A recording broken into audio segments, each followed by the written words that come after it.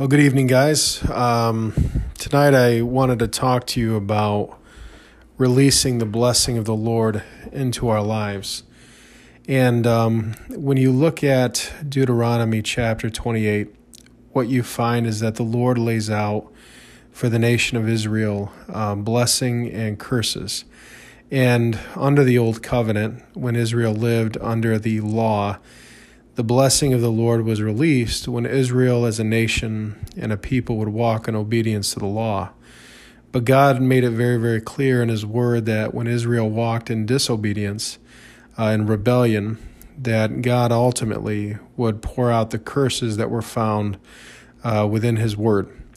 And today, under the new covenant that we have through the blood of Jesus, we are called in the New Testament to walk according to the leading and the guidance of the Holy Spirit. We know that in the Old Testament, the prophets prophesied that there would come a day when the law of God would actually be written on the hearts of God's people.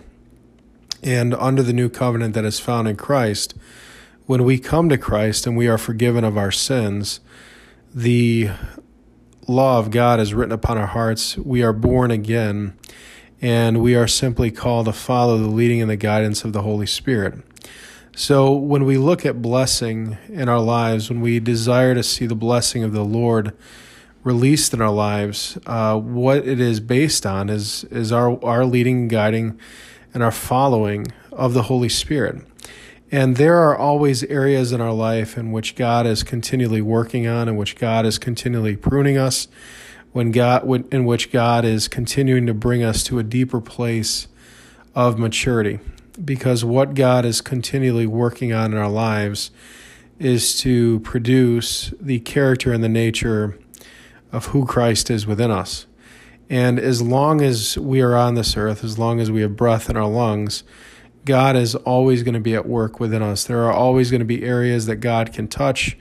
There are always going to be things that the Holy Spirit is going to speak to our heart about laying down.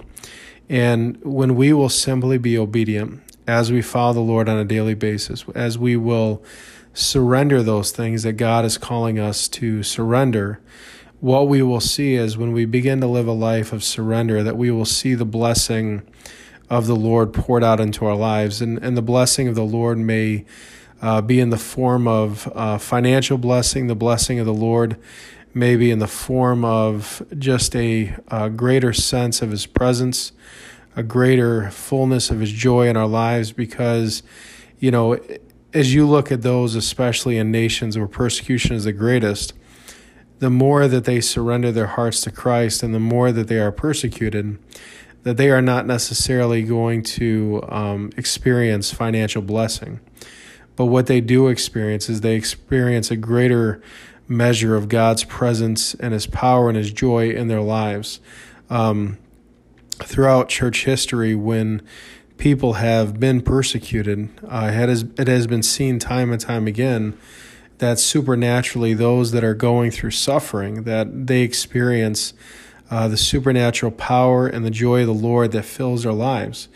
And so when we are obedient to the leading and the guidance of the Holy Spirit, when we are continually surrendering our hearts and our minds to Jesus, we need to understand that the blessing of the Lord that we are going to experience is the abundant life that Jesus talked about, because Jesus said that I have not only come to give you life, but I have come to give you abundantly.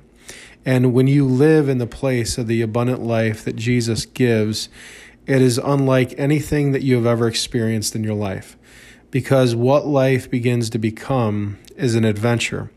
Every single day that you walk with the Lord, every single day that you follow the leading and guidance of the Holy Spirit, no matter what you're doing in your life, becomes a adventure and a journey in which God is going to work through you to touch the lives of others. And you will begin to see your life. You will begin to see the places that you spend the most time. You'll begin to actually see those as a mission field. You're going to begin to see people that are around you, and you're going to see them for the lost people that they are, because the closer that you walk with Christ, the more that you surrender to Him, the more that you begin to have eyes to see and to see the world around you as God sees it. Because the whole thing about growing in Christ, the whole thing about surrendering to God is that it impacts the way that you see the world. It impacts the perspective that you have about the world around you.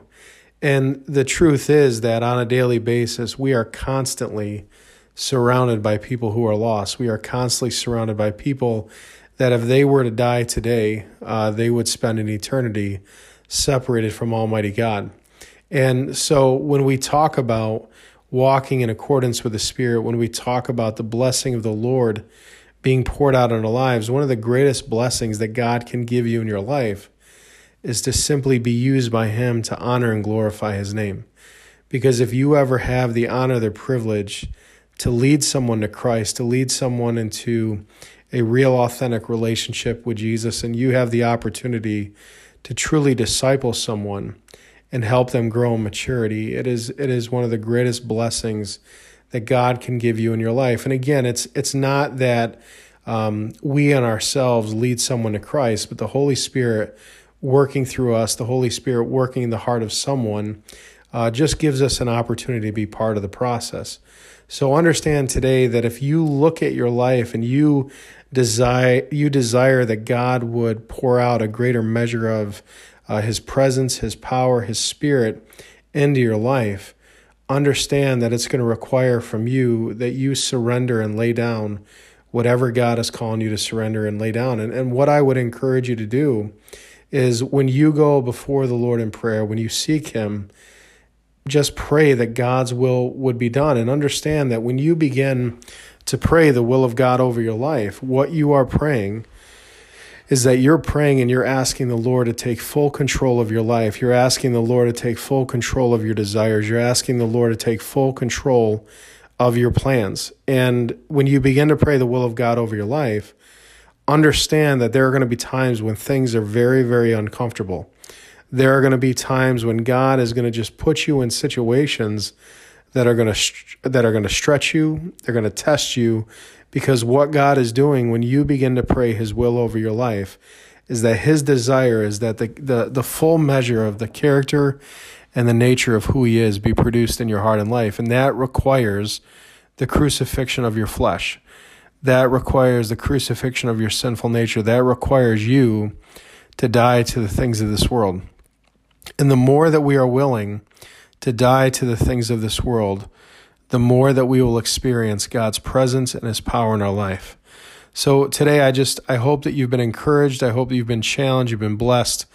That you have just continued to have a desire to grow in your relationship with Jesus. But understand that no matter where you find yourself today, no matter what your circumstances look like, know that with God that all things are possible.